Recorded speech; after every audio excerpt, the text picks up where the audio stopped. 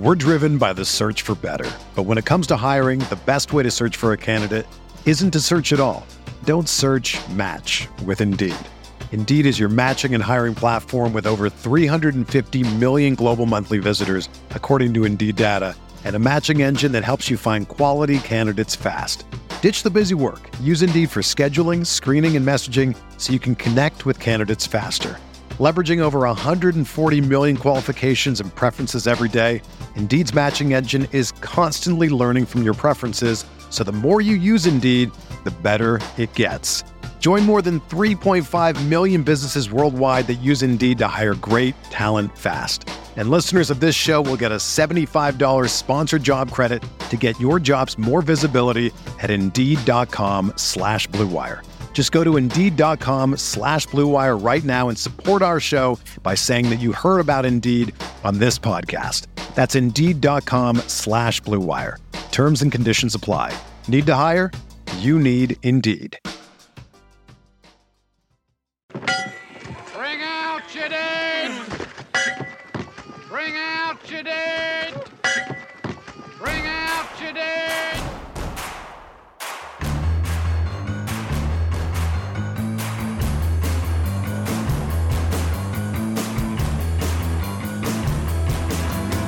From your favorite source for Chicago White Sox talk, delivering news, interviews, analysis, and more. This is the Sox Machine Podcast with your hosts, Jim Margulis and Josh Nelson. Thanks, Rob, and welcome to what is going to be a pretty depressing episode of the Sox Machine Podcast.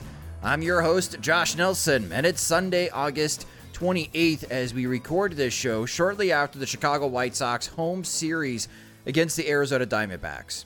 A Diamondbacks team that is not good. They are not an offensive juggernaut by any stretch.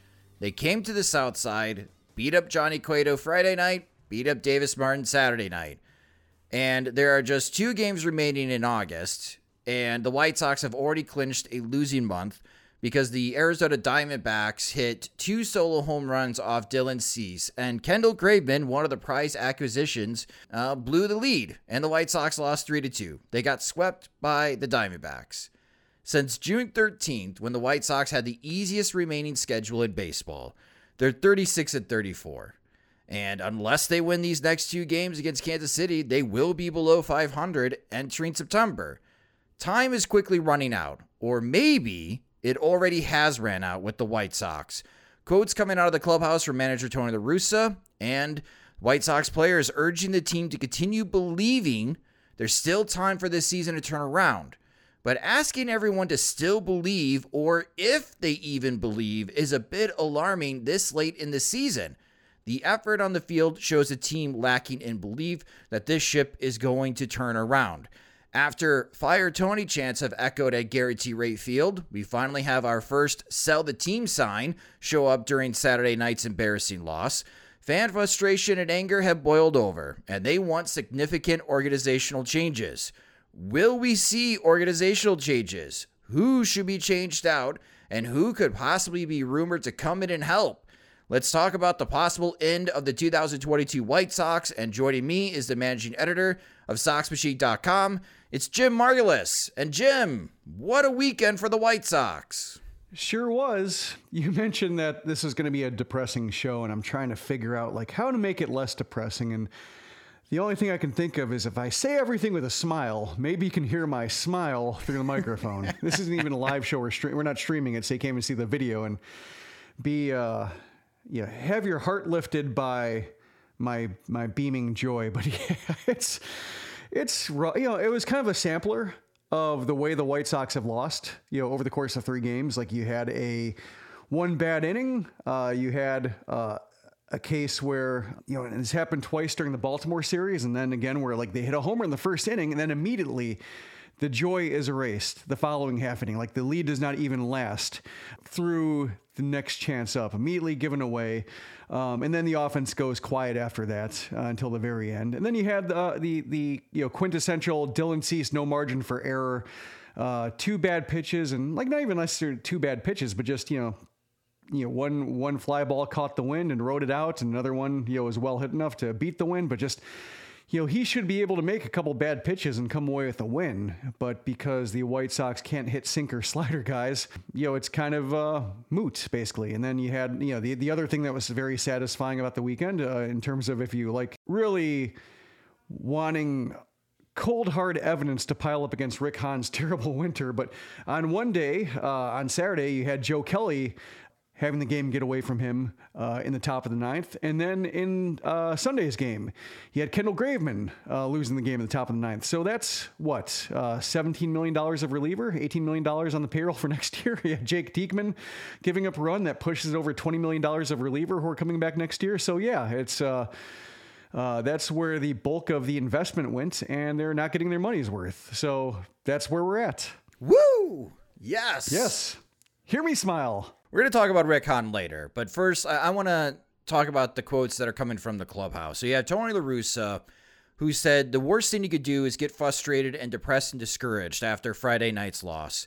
And what he encouraged the team was get angry, do something about it tomorrow. That's the message. Get some adrenaline pumping and get back to even.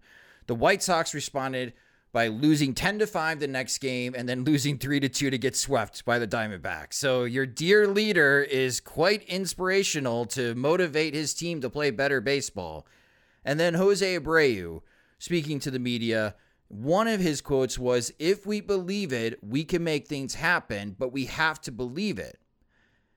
To me, that is a little bit concerning because that's suggesting someone that has been part of the White Sox for a very long time, a pending free agent, once again in his career is looking around the locker room like he did in 2016 and starting to question the motivation of his teammates. But there was another part in your absolutely terrific Sunday column, Jim. And if you did not get a chance to read it, you have to read Jim's column from Sunday morning about Jose Abreu's message that you highlighted in your column. Quote, "Even though I don't think we are as young as we think we are." Is Jose Abreu taking a shot at Yohan Moncada, Eloy Jimenez, and Luis Robert? I think that's a couple things. I think one, that, there are enough veterans on the roster when you just look around the diamond, even guys who are maybe not in that 20-something set.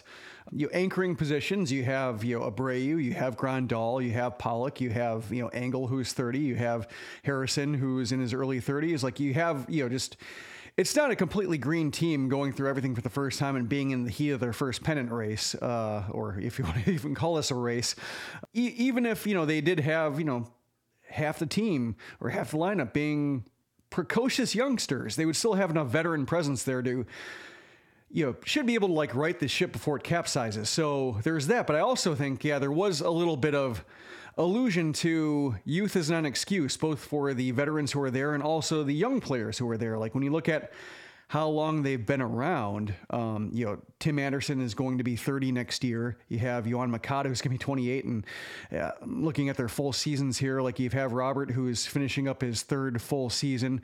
You have, Jimenez, who's finishing up his fourth. You have, Roberts coming out, I think, or Moncada's being sixth, Anderson seventh.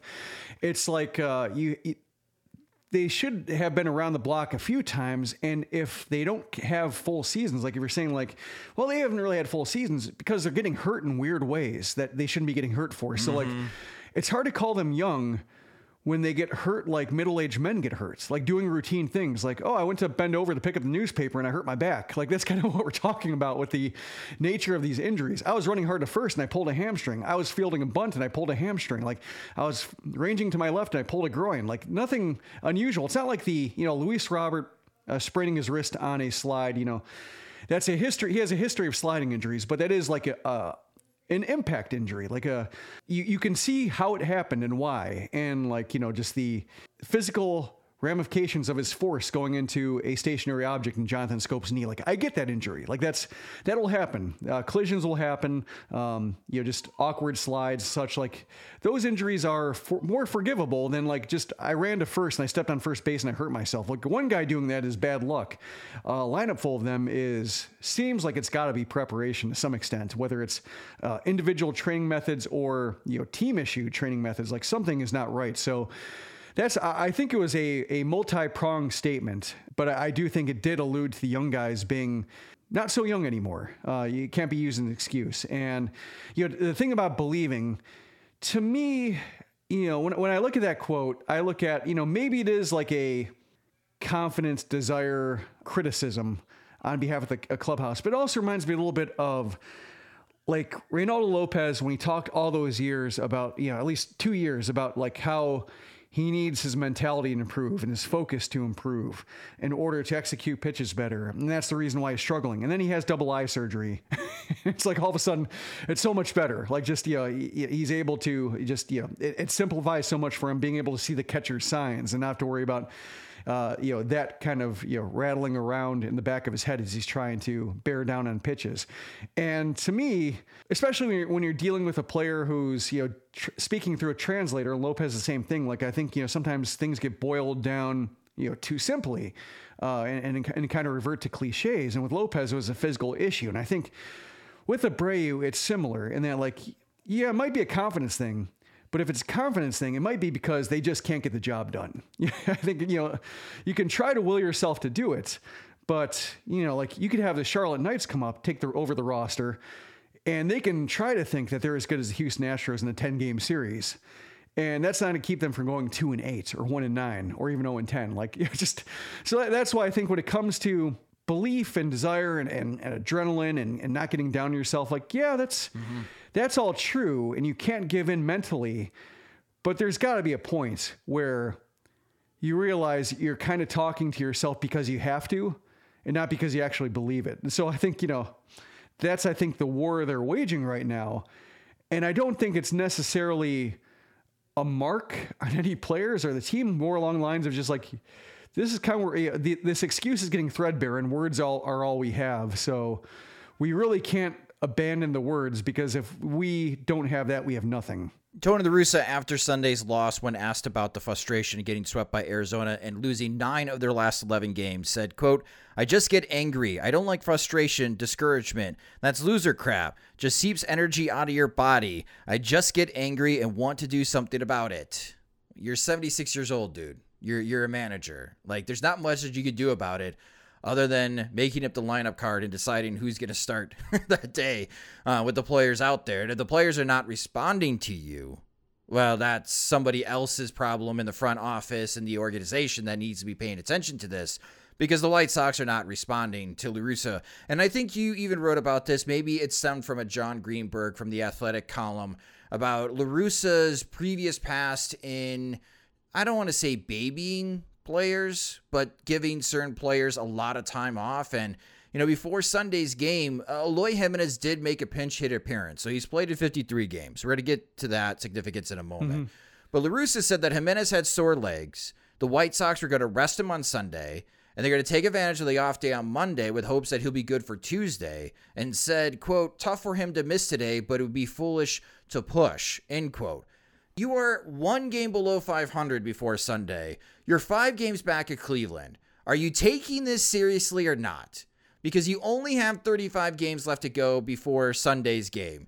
And you don't want to push someone who is 25 years old to be playing, and against what I thought was supposed to be a weak pitcher in Zach Davies, and Eloy Jimenez is one of your hottest hitters. He can't play.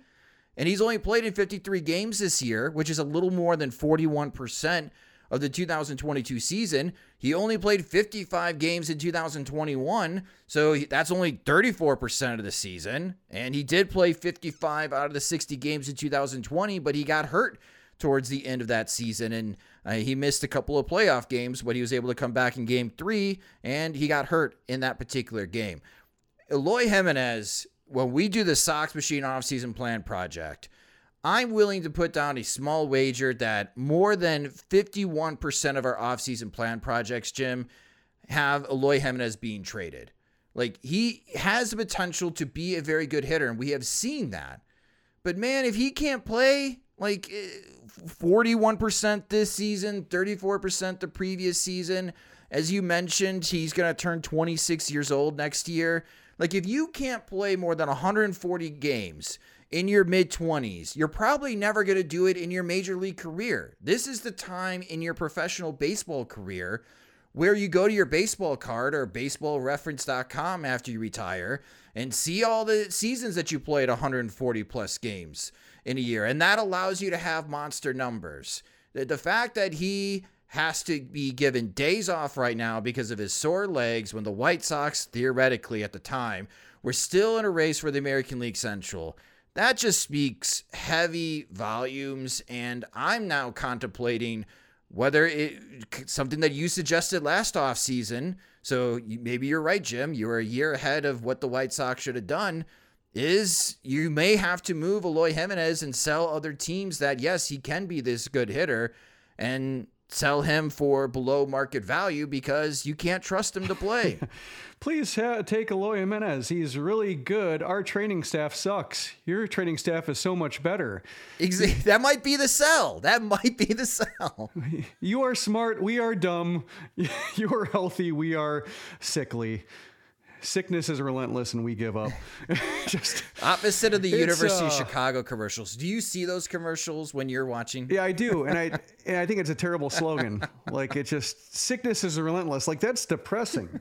Like, you can't dig out from under that. That just makes me feel bad that, like, we're up to the task, or like, we'll match it in effort. Like, yeah, but you should exceed it in effort. Anyway,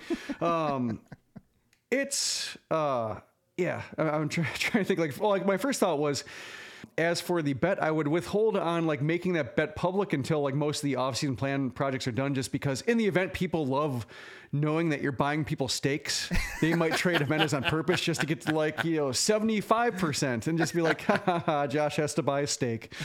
So don't put your thumb on the scale, I think, for that. Let's keep that under wraps in order to preserve the integrity of the off-season plan project. Jim. Good idea.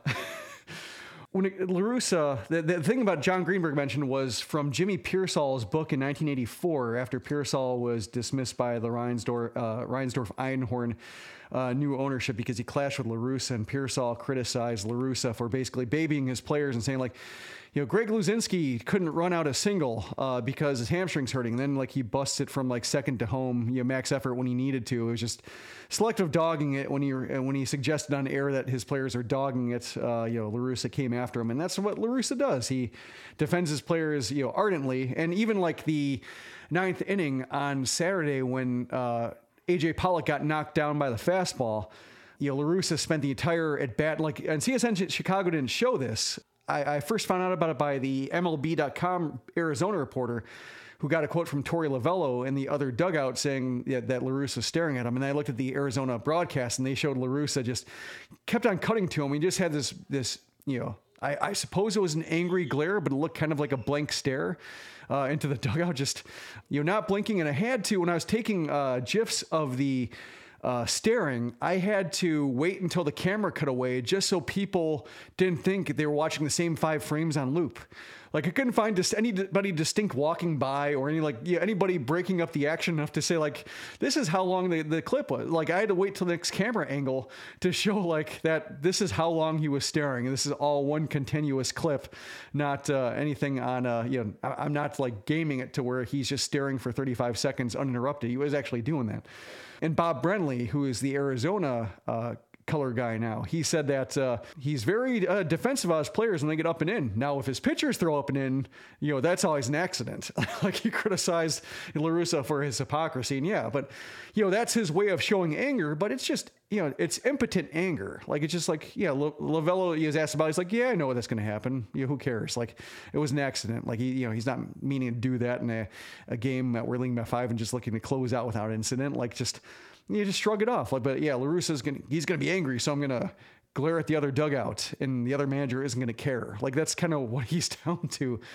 So yeah, it comes down that's really when it comes to foot on the gas, we have to turn this around. All hands on deck. Playing somebody like Jimenez would be the call. The thing is, with Yohan Moncada, his recent hamstring injury. That's one that just I don't know how to judge these guys for how injured they are, because he made that charging play in a bunt. Great play. And then he hobbles afterwards. But Moncada often looks like he's pained every time he does something with anything resembling maximum effort. And then he's fine. So I just learned to shrug off his occasional limp, because he seems to, just shake it off, and that's fine. And then he makes that great play in shallow left field, catching a pop-up that's behind him, and he looks fine doing it. And then he ends up, being out of the game, and then he ends up going on the injured list, and Larry Garcia has to come back from the injured list after one rehab game. And now he's 0 in his 2 games back, including a very, I guess, just bad pinch hitting decision in the 9th inning on Sunday's game. So, you look at an injury like that, then you see like Garcia falling over 20 times. And I don't think that's a exaggeration. Say 20 swings he took that were compromised by his lower body just being absent. And he gets 20 swings to, show how bad it is. And then Jimenez, has a bad step and he's out for a couple games. And just like, I don't know. And it sucks because I don't like questioning players' toughness. Like Yoan Moncada, we know that he's been battling leg stuff and he played 130 games. He's played 140 games when not his best self. Like we've seen him play through some stuff. So I know like, though he shows it on the field, his threshold for pain and playing through stuff is not 0. Like, he has a certain threshold, so I don't want to say like, oh, he's soft or oh, he's a wimp. But then like you see some guys playing through it, like Roberts playing through his wrist injury. Kopech tried to soldier through having a hamstring issue and throwing 88. Like, you have certain guys playing through things. You have certain guys like leaving the field with less apparent strain and physical agony that they're playing through.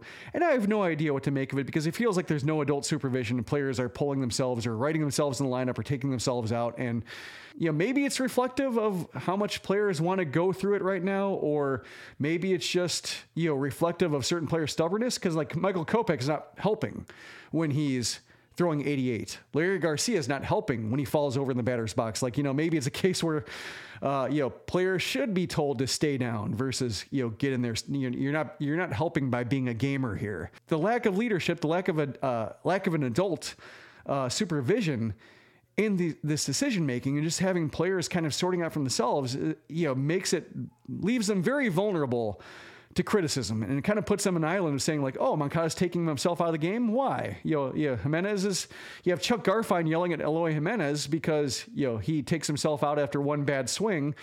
And like, maybe that's true. Maybe it's not. But, if we're talking about it, and I don't feel like a complete jerk for saying, why is he out of the game?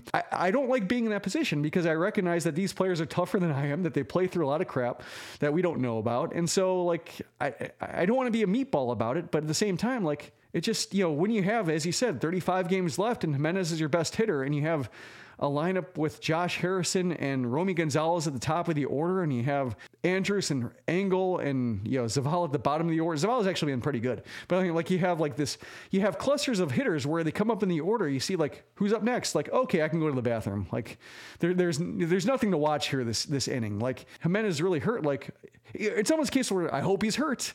Like I don't hope he's hurt, but like I hope he's hurt because like that would be like. Even, Jimenez 80% is more watchable than having Romy Gonzalez at the top of the order and having that be a presentable idea. So yeah, it's tough and it's not fun to watch. It's also not fun to talk about because I don't want to be a jerk, but I feel like, La Russa is making me be a jerk, or they're, the way that, maybe it's the front office, but like the way these injuries are being handled, leaves them open for a lot of criticism that may be founded or unfounded. And it's just, they're not doing their players any favors by the way they've been handling it. Yeah, it's just it's a repeat. It's a repeat of 2021 with the injuries, and it seems to be a pattern here where the White Sox and the from the front office management and the players themselves, they're just not learning the mistakes that they made last year. Yeah, it's kind of funny thinking about it now. That quote, "We're not as young as we think we are." Like.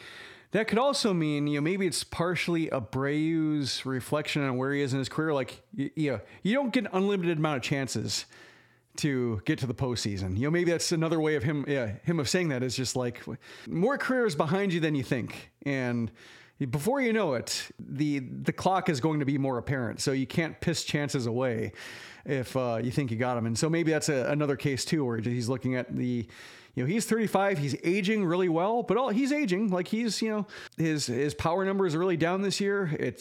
That could be one reflection of just like, he's trying to figure out how to stay in the majors and make himself productive, over the course of the next 2 to 3 years and get chances to play deep in October. And so like, it might be a reflection of if you waste chances, if you waste windows and you have to rebuild again, like those years disappear in a hurry. Well, that's why I have the question to Jose Abreu. What's important to you? Is the most important thing after this season retiring as a Chicago White Sox player? Or is the most important thing for you now is to chase after a World Series ring?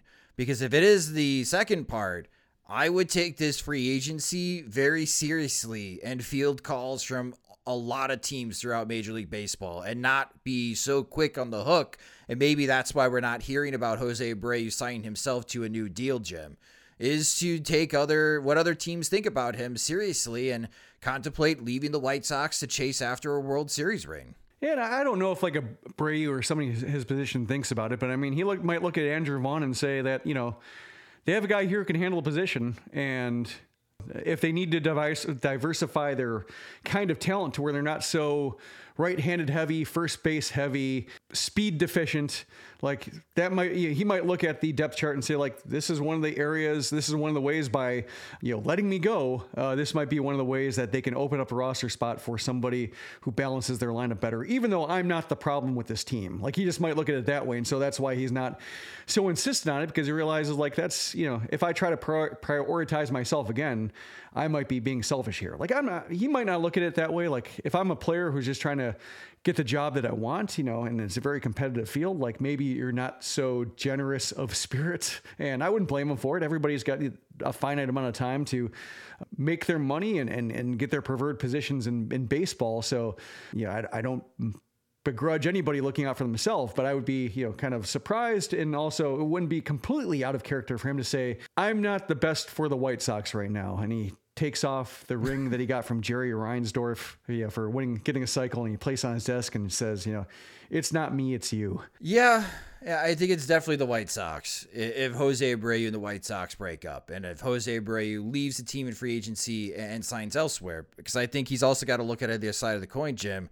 Is this team going to be good enough for me to win a championship next year? I can't trust them now, the young guys, to stay healthy for an entire season. I'm playing more than 150 games, and I don't know if they're going to play more than 75. Yeah, and they might, like somebody like Houston, Yuli Gurriel is replacement level at first base this year. They might say, like, hey, we'll take you for a year at market rates. Absolutely. And so, like, why would he not play there? So, I mean, there are cases where just there might be a better situation for him to start every day and be in a less high maintenance organization that looks for him for so much leadership and looks for him for, like, you are shepherding these players. You are this master splinter for a youth movement that's all Michelangelo's.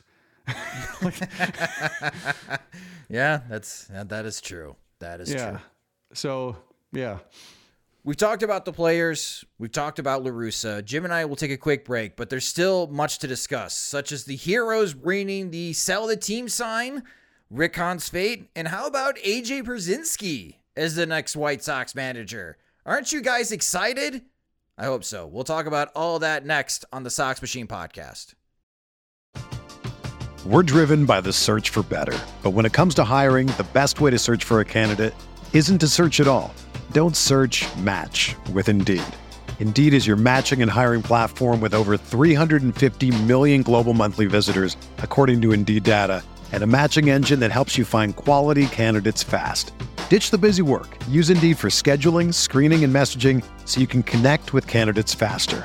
Leveraging over 140 million qualifications and preferences every day, Indeed's matching engine is constantly learning from your preferences, so the more you use Indeed, the better it gets. Join more than 3.5 million businesses worldwide that use Indeed to hire great talent fast. And listeners of this show will get a $75 sponsored job credit to get your jobs more visibility at Indeed.com/Blue Wire. Just go to Indeed.com/Blue Wire right now and support our show by saying that you heard about Indeed on this podcast. That's Indeed.com/Blue Wire. Terms and conditions apply. Need to hire? You need Indeed. The best way to learn a language? Immersion. Living where the language is spoken and using it every day. But if that's not in the cards this year, you can still learn a language the second best way. And that's with Babbel. Be a better you in 2024 with Babbel, the science-backed language learning app that actually works. Don't pay hundreds of dollars for private tutors or waste hours on apps that don't really help you speak the language. Babbel's quick 10-minute lessons are handcrafted by over 200 language experts that help you start speaking a new language in as little as 3 weeks. Babbel's designed by real people for real conversations, and their tips and tools are approachable, accessible, rooted in real-life situations, and delivered with conversation-based teaching, so you're ready to practice what you've learned in the real world. Here's a special limited-time deal for our listeners. Right now, get up to 60% off your Babbel subscription at babbel.com/Blue Wire. That's 60% off at babbel.com/Blue Wire, spelled BABBEL.com/Blue Wire. Rules and restrictions apply. Welcome back to the Sox Machine Podcast. If you're still listening to this, you haven't checked out on the season, but the same can't be said overall for the Chicago White Sox fan base. When looking at the average home attendance in 2022, the average home attendance at Guaranteed Rate Field for the White Sox was 26,753 fans. After Sunday's game, that has dropped to 25,821 in the month of August. And when comparing to the 2021 attendance, when the White Sox are on their way to win the American League Central, the White Sox only had 42 games where they could have full capacity because of COVID restrictions. And they saw a significant increase in average home attendance going into August and September in 2021. The average home attendance in 2021 was over 28,000. In September, going into the first week of October, it was over 29,000 for the White Sox, and that does not include the postseason games. The year-to-year drop for the White Sox in the month of August is more than 9% from August 2022 to 2021. And in just the last month, the White Sox have seen a 3.5% drop in home attendance. And it's projected to even be larger from August to September for the Chicago White Sox. I imagine it's going to be a double-digit drop compared from September of 2022 to September of 2021.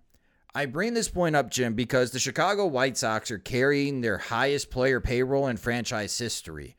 The collective bargain tax amount for the 2022 season, covering the entire 40-man roster, is more than $211 million. And this number comes from Cott's contracts. That's a 19% increase from 2021. The opening day roster for the 26-man was $193 million in 2022. That was almost a 50% increase from the 2021 opening day 26-man roster. If the person in charge of your product raised expenses by at least 19%, and your business is seeing at least a 9% decrease from the previous year in fan attendance, you now have a business problem. The baseball operations people are now messing with the profitability of the business. And recapping Rick Hahn's offseason and during in-season moves, adding Josh Harrison and then Reese McGuire, and taking Reese McGuire and acquiring Jake Diekman, adding Elvis Andrus during the season, trading for A.J. Pollock, adding Adam Hazley, re-signing Lurie Garcia, signing Vince Velasquez, signing Johnny Cueto off the street before opening day. And the big offseason moves, Kendall Graveman and Joe Kelly. All of those players combined have a 2.5 WAR according to Fangraphs. Josh Harrison and Johnny Cueto make up 2.4 of that WAR. Combined, those players are making $48.7 million, which is $19.5 million per WAR. Rick Hahn, Jim, he holds an MBA from Northwestern, so I'm hoping that he's aware of the writing on the wall. This case that I just whipped up should be enough to merit his dismissal. There's also the lackluster track record of being the White Sox GM for 10 seasons that you could also point to. Is the way that 2022 unfolded too much for Rick Hahn to survive this, Jim? I want to say yes, but It's the White Sox. Yeah, being the White Sox, being Jerry Reinsdorf, like, it feels foolish and feels like I'm setting myself up for false hope to say, no, yeah, he's out. I don't know how much the White Sox ownership group can take of this. Like, that's the one thing I keep coming back to is, like, Yeah, I know Jerry Reinsdorf like stopped adding contacts to his phone in like 2014 and just doesn't want to get to know anybody else. And it's just more, like anybody his people hire is like, yeah, I trust you. They don't have to talk to me. Like that's generally how I think he runs his business. I understand that, but I would think like the partners and such, the shareholders that he's in charge, but I mean, I imagine like his shareholders have a little bit of say in terms of just like, how much they want him to spend, setting the budget lines, et cetera, and just say like, this is terrible. Like, he spent so much more money on the payroll to make it worse. Like this can't keep going, but I just don't like, I can see it being more likely that he stays, they just cut his payroll and he, his hands are tied. And then like, he gets skates kind of on another winter of like, well, the ownership is tying his hands. Poor Rick Hahn. He, what is he supposed to do? I think some of the Teflon is worn off, but he still has a surprising amount of it left. Like I've seen some of the blame shift from Kenny Williams is responsible for Hahn's bad moves to Tony La Russa is responsible for Hahn's bad moves. And just, I guess I get why everybody wants to believe in him because like you want to believe in somebody. What I just laid out as far as the case against Rick Hahn is a business case. He is hurting your bottom line. And there's no business on planet Earth right now that would accept watching your expenses increase by 19% and your projected revenue total from what you were projected before the year starts is going to be at a loss of at least 9%. Even though you get the TV money and Major League Baseball is signing these big TV contracts, everybody gets the same cut there. What is the deciding factor in how much money that you make compared to your other competitors within the league is your own regional sports network TV deal and the amount of fans attend your ballpark and how much they spend in your ballpark. And if White Sox fans are checking out because the team that Rick Hahn built is not very entertaining to watch and they're not going to spend their time and money anymore coming into the stadium, well, now you got a business problem on top of the baseball problem that you have in which your team's below 500. Thinking about just the reasons why like people still side with Hahn, and I kind of go back to like, remember when he took over for Kenny Williams and people were clamoring for maybe Hahn to come up and replace Kenny Williams, and Hahn was a well-regarded executive at the time, future GM. Other teams wanted to interview him, or he interviewed elsewhere. Ultimately, didn't. Took himself out of the running for jobs, maybe understanding there was a succession in place, but mainly it was because he didn't say dumb things. When he had Kenny Williams there, he occasionally said dumb things. You have the Colorado Rockies who say dumb things. You had, back when like Kenny Williams was GM and he had more ex-athletes as GMs, they would say, they would have like the kind of, they liked challenges. I think like, Kenny Williams and Kevin Towers loved like making trades with each other and seeing who would win. Like they would like to just, and ultimately no hard feelings, is more competitive, is more of a, extension of their athletic competition, taking it the front office, whereas, modern front offices with MBAs and Ivy League types are more about like arbitrage and trying to get the best deal possible and trying to make sure that, efficiency is the name of the game. Whereas when it was more, ex-athletes, they were just more about like, well, let's see if I can beat these guys. Like that's, so you get dumber trades, you get bigger risks, and with Kenny, his bravado and his confidence to the extent of arrogance, a lot of people got tired and turned off by that, especially as further removed he got from 2005, and people wanted somebody who just brought a saner approach, a more measured approach to the chair. And sure, like Hahn, it's a very measured approach, and he weighs his word carefully, and he never says anything wrong. But he also 9 years of action, and we can judge him by that, and just realize like, oh, his words aren't wrong, but they're also empty. Like they're just they help end media conferences. And the times he does go out with the bold statements like mired in mediocrity and ask me after the parade, like the sound bites that he has, seat at the table, like, all that kind of stuff. Like when he does like stick his neck out, he's got nothing to back it up. Like, and ultimately he ends up eating those words. So that's why he always reverts back to like, I'm going to answer your question by restating the premise of the question. And all of a sudden 45 seconds are off the clock and you're not going to follow up. Like that's kind of how he operates. So I think we've seen enough by now that I hope like, it's a little bit of emperor has no clothes, or just like, maybe, Jerry Reinsdorf has really weird constraints, but he's proven he can operate within those constraints. Maybe a few GMs could, but we know Rick Hahn can't. So you may as well like try something else, have somebody, get creative and yeah, it's tough. And I'm glad to see more, but also, like you mentioned it earlier, and maybe this is what you're segueing to, like the signs or the sign popping up at the park over the weekend. Like, it's nice to see White Sox fans getting more macro, bigger picture about it and directing their complaints further up the chain, in order to, directly address the lack of change agent who's ahead of everything here.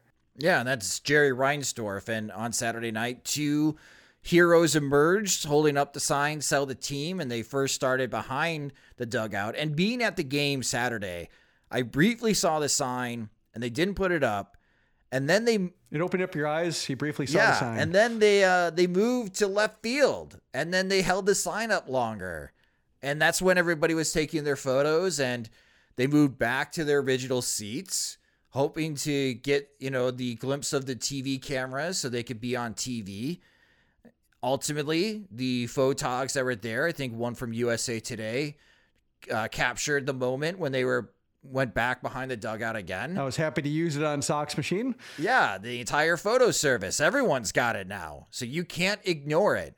Obviously, the sign gets taken down by a security guy. Maybe he gets a pat on the back from Jerry Reinsdorf. Maybe one of his cigars is a good job. Thank you for taking down that sign. Ultimately, this is the root cause, though. The Chicago White Sox, if we want the White Sox, all of us are White Sox fans, for them to move in a different direction, they need to clean out the entire front office. And the only way that's going to happen is if Jerry Reinsdorf sells. You need a new owner, or because just professional sports and just how much money it is these days, a new ownership group to come in and bring their own people in. And the first step they have to do is hire a president of baseball operations who knows baseball operations.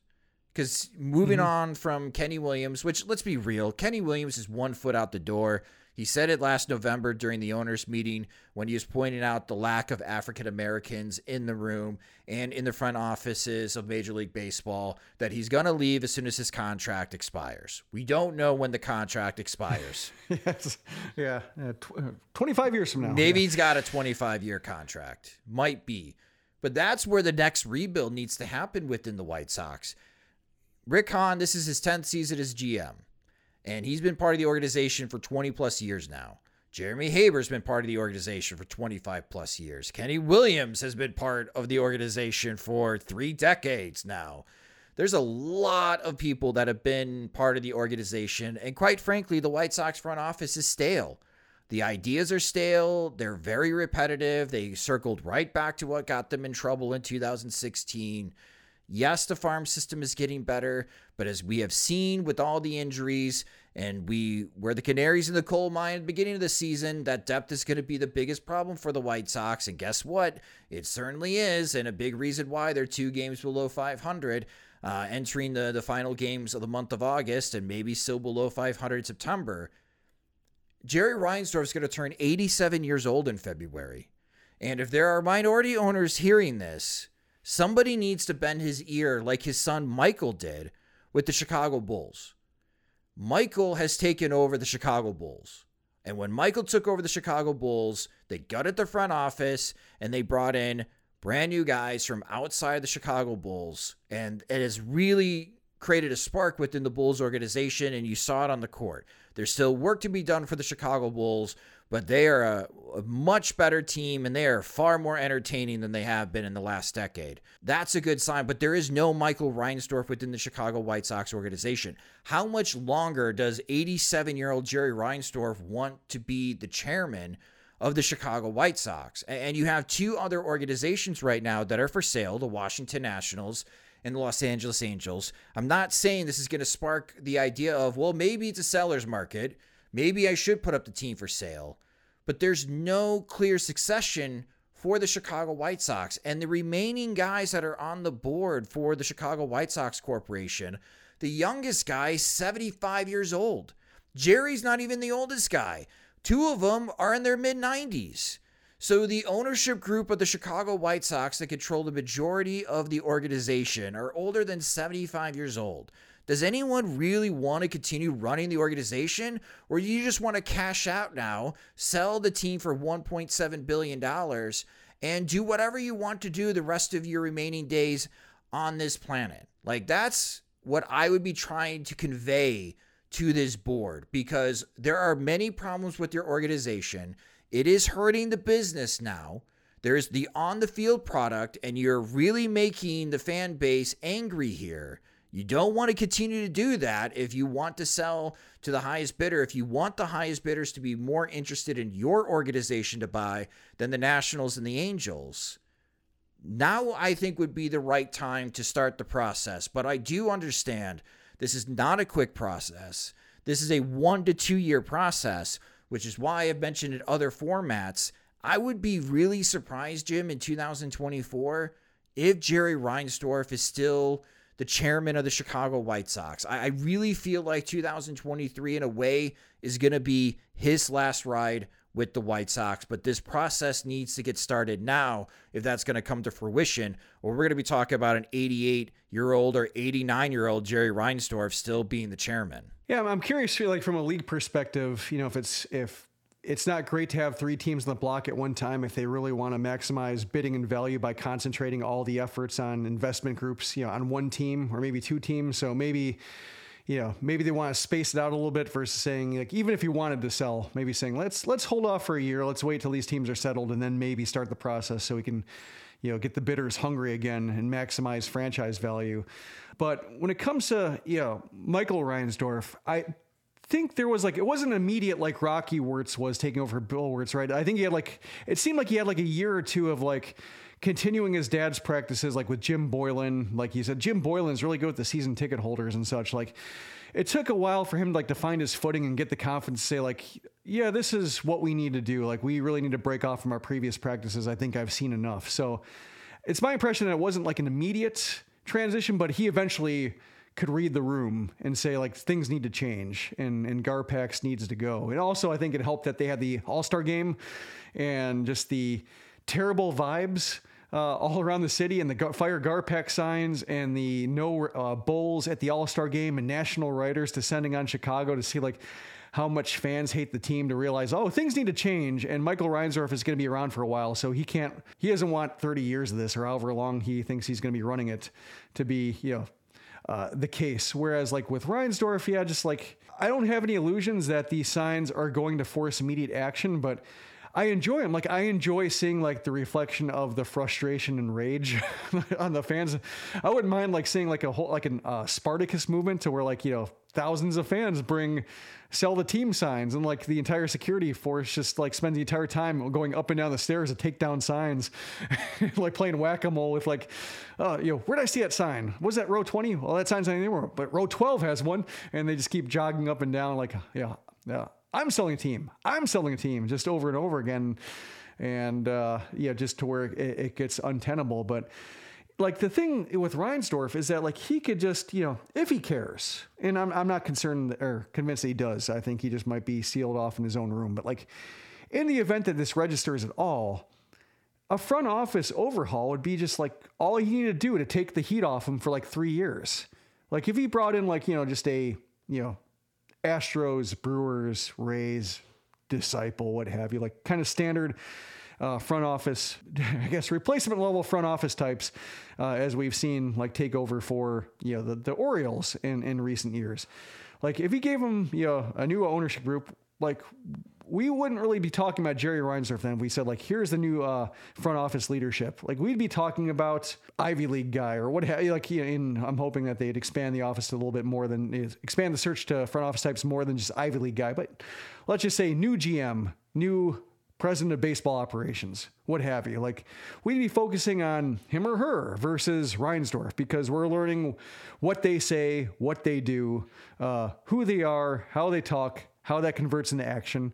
And Reinsdorf would be the furthest thing from our minds. because we just have too much to focus on. But because we know Kenny Williams and we know Rick Hahn and we know, we don't really know Jeremy Haber, but we know just the entire, what the current structure of the front office has led to and what their habits are.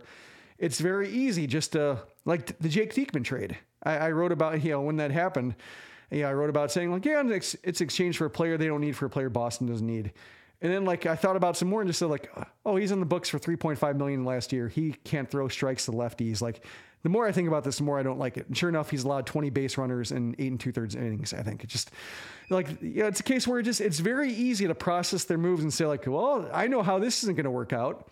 And most of the time we're right with our, experience telling us what their moves lead to. So it's just, by having a new front office, by having a new vice president of baseball operations, GM, what have you, at least we would spend time learning and not reacting and just saying, here's what I think, but we don't know what this track record is, so let's see how it unfolds. That's why I think Chris Getz, as much as I don't like seeing him floated as a possible GM, just because it's internal, it's insular, everything like that.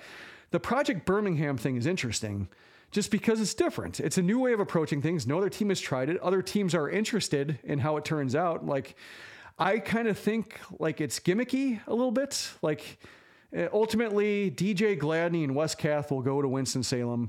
Jorge Vera will go to Winston-Salem or Birmingham. All these guys who are being pressed right now for double, we'll have no way of knowing whether it made an impact. But it's interesting. It stokes my interest. I'm writing about it. I'm thinking about it. I'm following it to see how it goes. I have no real preconceived notions, and I want to see guys do well. So I'm keeping an open mind about it. And just that's what it means to have somebody who's new enough and has different ideas to where that's all it takes to take the heat off of Reinsdorf. But like I said, it's no new friends policy. And so the faces stay the same. He does not want to trust anybody else. And so we get people he trusts who are not good at their jobs in the year 2022. And I think was it Theo Epstein who said after 10 years, you really have to evaluate whether you're keeping up with something? Mm-hmm. Yes. Yeah. Or maybe other people have said it too, but I think Epstein said it. He references to Bill Walsh. Bill Walsh was the first one that mentioned. Okay. That was it. Yeah. And yeah, so I knew it wasn't him.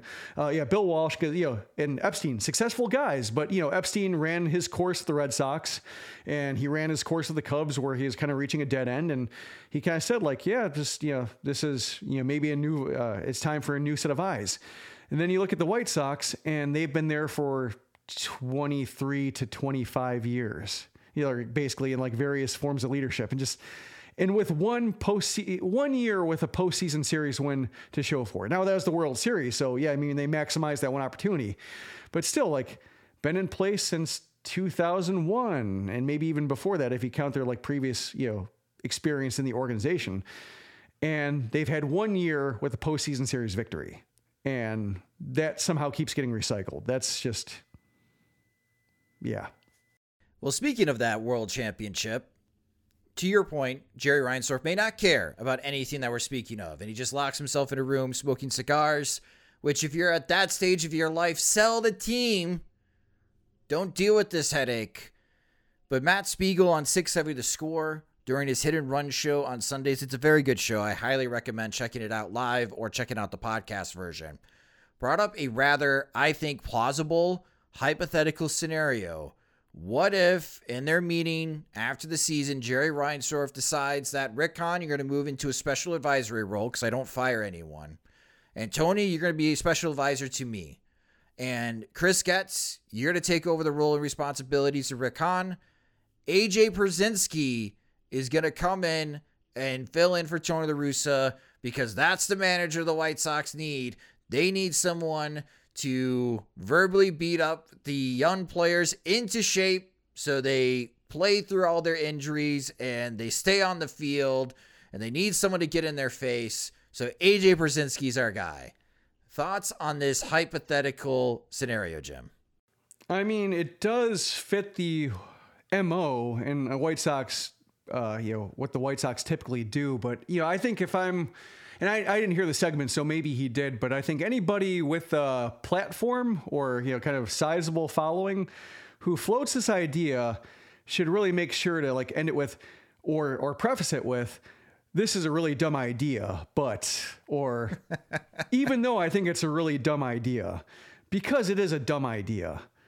Like, Chris Getz, I get what, like, I kind of get it, but when it comes to hiring a manager, two managers who have been under his watch during his time as director of player development, Omar Vizquel, who's got that lawsuit that you mentioned, and Wes Helms, who has been indefinitely suspended from his job. Probably just, it's a way of firing him, apparently, but, just for a undisclosed indiscretion of some kind that was enough to fire him. So, I mean, that's who he's deemed manager material during his time. So I don't want to see him hire a manager. Just, he might be good at some things, but he hasn't proven great at the like human resources part yet, part of the job too. I don't want him generally managing yet. I want him to kind of work on the player development part and, work on, turning that into something before saying like, oh, he can take on more responsibilities, even though one of the responsibilities he's 0 for 2 on. And maybe the Vizquel thing wasn't his fault because I can't remember if he hired Vizquel or he inherited Vizquel, but like certainly the way he handled the departure was bad by praising him on the way out when he could have said nothing. Like that's a case where, I don't trust him to have those, a greater management skill set yet. So, and Pierzynski, like, it's a dumb idea. Like it's the thing about Pierzynski is I understand like, we need a guy who has desire, who has heart, who win at all costs, will, cut corners and exploit the rule book and frustrate opponents with a relentless desire to win and desire to succeed. And that's true to an extent. But when you look at his career, he has no evidence of lifting teammates up.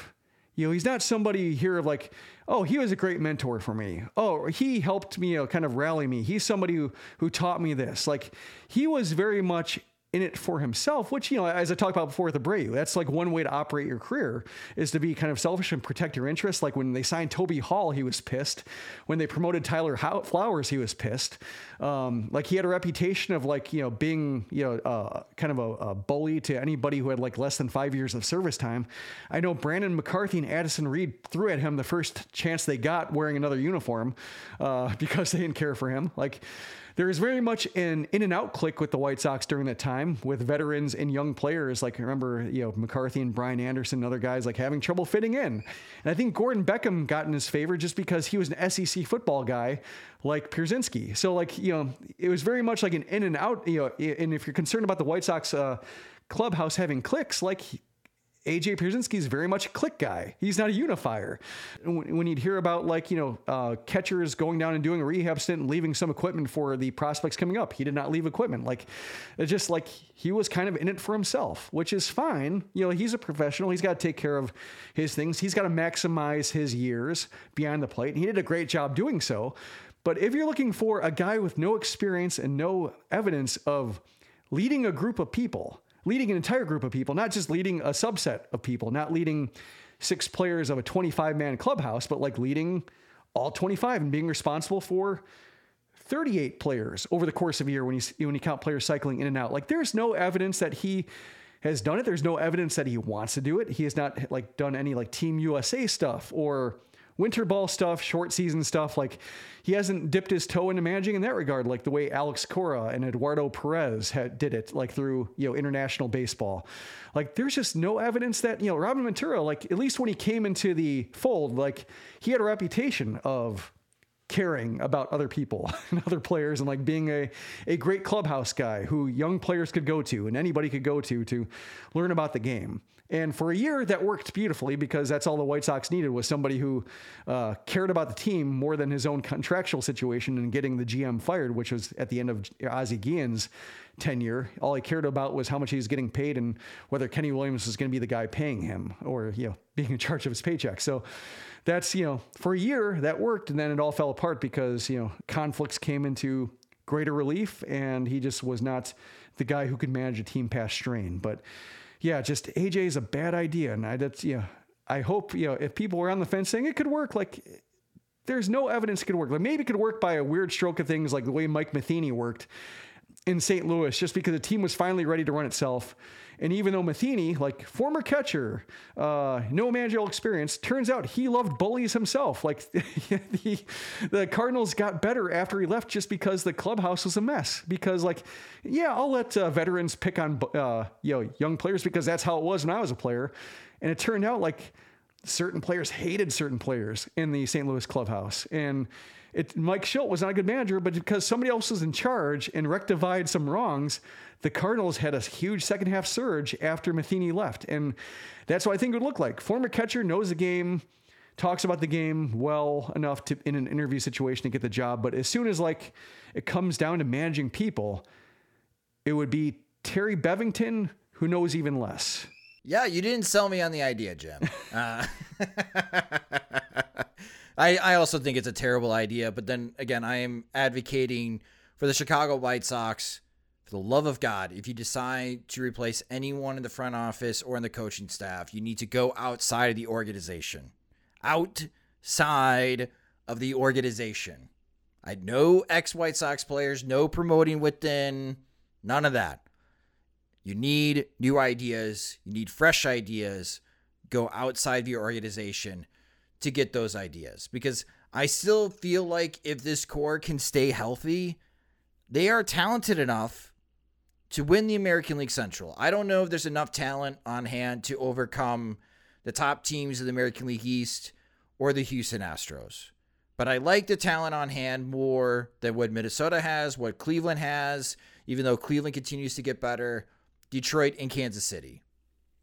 I just think this franchise right now really needs a set of eyes that's not part of the organization currently that could come in, that has had success with other organizations and tell you this is where your shortfalls are and this is how we address them. And you need to address them. You cannot just let these problems linger or you're never going to reach your potential. Basically, the talent is there, but the talent doesn't fit. So some of the talent needs to shift. Just they're too right-handed, too slow, need to play better defense. The talent can be rearranged or perhaps exchanged in order to have a better roster, but take somebody with better ideas. The White Sox do not have ideas. Rick Hahn goes to the trade deadline, comes away with just Jake Diekman and says oh, I'm with you about being angry about the way this unfolded. You're in charge. You can't get angry. Right. I can't trade for David Peralta. I don't know how David Peralta is doing, but I have a fax machine, or my printer can turn into a fax machine if I needed to be. So theoretically, if I could send paperwork over to complete a deal, I could do it, but I can't. I cannot make trades on the White Sox behalf. It's that quote annoyed me to no end. Just you're the one with agency here. Well, there's 34 games left to go. And the Royals are next. The Royals own the season series right now. They're 9-7 against the White Sox. So unless the White Sox sweep Kansas City, they're going to lose the season series to Kansas City. Your pitching probables for this series, it's going to be Brady Singer against Lucas Giolito on Tuesday night. The way that Brady Singer's been pitching, the White Sox will probably not score in that game. Wednesday night, it's Chris Bubich against Lance Lynn. Lance Lynn's been throwing the ball a lot better for the White Sox, but the White Sox are not winning games where he's been throwing well. And then Thursday afternoon, the Royals don't know who's going to be starting quite yet, but it'll be Johnny Cueto trying to bounce back from his poor outing against the Arizona Diamondbacks on Thursday afternoon. Jim, fortunately, unfortunately, there's just 34 games left to go in this season. How will the White Sox keep your attention? Well, I'm paid to do it, so maybe I'm not the guy to ask. I recommend people, just have an audience that looks for us to watch it so they don't have to. But yeah, to me, I think what I'm going to be watching is, there are certain individual players Gavin Sheets, his improvement has my attention. This is kind of the guy I thought he might be, which is why, I was reluctant to trade him just because they might need that left-handed bat now. He's kind of taken the scenic route to get there, but his at-bats are pretty good. So I'm curious to see how he does the rest of the year. Eloy Jimenez, Yohan Moncada, that group, they need to we need to see what they are as we go into the offseason to kind of understand what we want the White Sox to do with them. So, that has my attention, even though it's not fun, it's not necessarily enjoyable, but it's like, it has my attention because I don't exactly know what the White Sox should do with them, if they can do anything with them. Like, Moncada might be here just because of his salary, and they might have to cross fingers until he has enough, I guess his contract becomes an expiring contract and they can throw enough money to make it, a change of scenery deal happen. But, those are the kind of, there aren't a whole lot of fun storylines to follow, like Lance Lynn, hoping he gets better so he makes, better use of the second, year of his contract. Michael Kopech, can he come back, see what he does? Like, all these are not very fun, but they're valuable. So there's that. Like Carlos Perez, like I felt bad watching his debut. Like he looked overamped behind the plate. Like, his catching was really loud. Like he had the catcher interference, like stabbing at a fastball. Like, he looked really nervous out there, like behind the plate. Like, and I'm hoping that was just first game jitters, first time playing in a 3-deck stadium. And cause he didn't look that bad in Charlotte. Like he's better than that. I'm hoping he gets a chance to override that first impression before Yasmani Grandal come back. Grandal looks like he's close to coming back, so maybe he doesn't get an opportunity, but I felt bad for him. But like whichever young players come up, hoping for like, good first impressions, but really it's just about like trying to, besides like, keeping, I guess what's their postseason chances down to like 15% now, but I'm guessing I'm keeping like 15% of my brain open for the possibility that they do have a good week and Cleveland has a bad week and somehow they're back in it. Like, I'm not thinking they can, but I'm thinking like, circumstances can conspire to drag them back into the race, even though they don't deserve it. So I think it'd be too easy for us to be done with this team by the first week of September. Like, as much as we might, some of us might be refreshed from having the finality and the closure of being done with weeks to go, I don't think the White Sox will do us the favor. At least part of my brain says the White Sox won't be that kind to us. And we're going to have to keep talking like, well, maybe they can. They're only 3 games back somehow. But yeah, that's kind of where I'm at, is just, watching the way these seasons end for certain players to see like how much value they offer, how much can be expected of them going into a team building mode. And then like how I should feel about them if they're traded is really how I'm looking at it. I am paying attention to Dylan Cease. Justin Verlander left his start on Sunday with an injury. Does that open the door for Dylan Cease in the Cy Young race? Maybe not, but I thought he had a strong start on Sunday. Can he continue those types of starts, going 7, 8 innings, really accumulate those innings and keeping the other teams below 3 runs? I think that could really help him, especially for his ERA, and try to chase down Justin Verlander in the American League Cy Young voting. Is Seby Zavala the answer at backup catcher in 2023? We mentioned on how he has been performing well for the White Sox. And then finally, Jose Abreu. Is this the end? Is this going to be the final month that we see Jose Abreu in a White Sox uniform? Because there's really no clarity on this situation, unlike the last time he was a free agent, where we had a lot of debates of, yes, the White Sox are probably bringing back Jose Abreu. Is that a good idea? To, I have no idea if the White Sox or Jose Abreu want to continue this partnership after the 2022 season. What's next? Because that's really the topic on hand. And if it does come to fruition this offseason that Abreu decides to leave and join another franchise, or the White Sox don't have interest in bringing back Jose Abreu, then I think it's worthwhile to go to the home games to watch Jose Abreu in a White Sox uniform, because he has provided so much to this franchise and he's provided great memories throughout the years. Just unfortunately, he has played for a lot of bad White Sox teams, and he didn't deserve that. And he's one of the best White Sox hitters in franchise history. So it'll be fun to see him in the end, if it is truly the end. And speaking of the end, that will do it for this episode of the Sox Machine Podcast. Oh. I was trying to think, do I have a sentence here to pick it up? And like, no, I don't. Like, another guy can add is Lucas Giolito. Oh, that's even more, like, this is we're good. We're at a good place. There's 34 games left to go, folks. We're still going to be talking about this team. We're still going to be writing about this team on SoxMachine.com. So if you are still going to be, you're going to be one of those fans like, I'm not going to watch the games, but I still want to know how the White Sox are doing. Don't worry. Sox Machine, we watch the White Sox, so you don't have to. we'll keep doing that for you guys. We're another group that won't let the White Sox win. Exactly. This is where stubbornness kicks in. So we'll continue the podcast about them. We'll continue to write about them, and you can continue following us on Sox Machine on Twitter. You can follow me on Twitter at SoxMachine_Josh.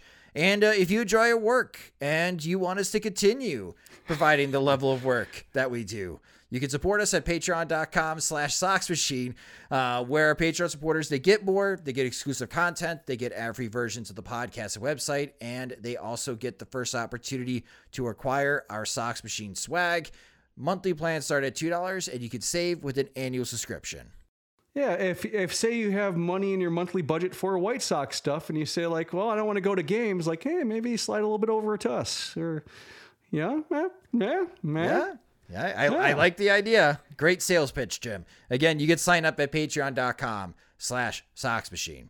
The Sox Machine podcast is a production of SoxMachine.com, your home for all things Chicago White Sox baseball, and part of the Blue Wire Podcast Network. And we leave this episode with a song produced by one of our own, Greg Nix, who got inspired from the Brave fans who brought in the Sell the Team sign over the weekend. Thanks for listening.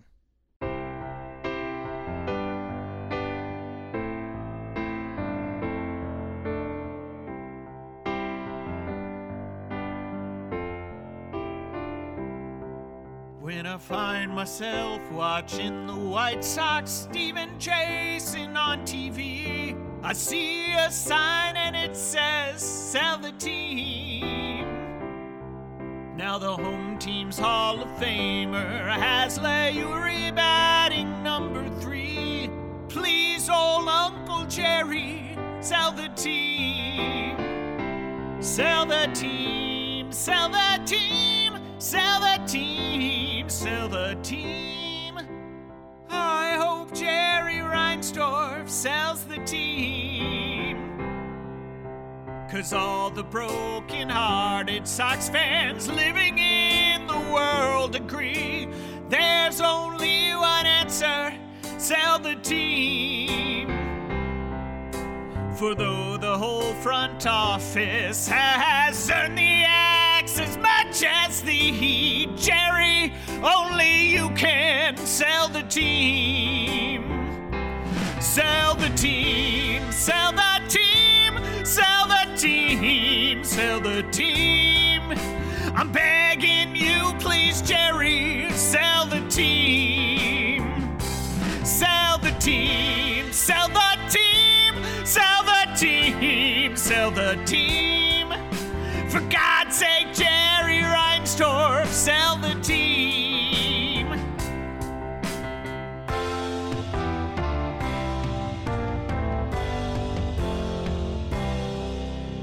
And when the season's over, will you still be here in 23? I'll give you the answer, sell the team. You've ruined every summer since way back when I was a teen.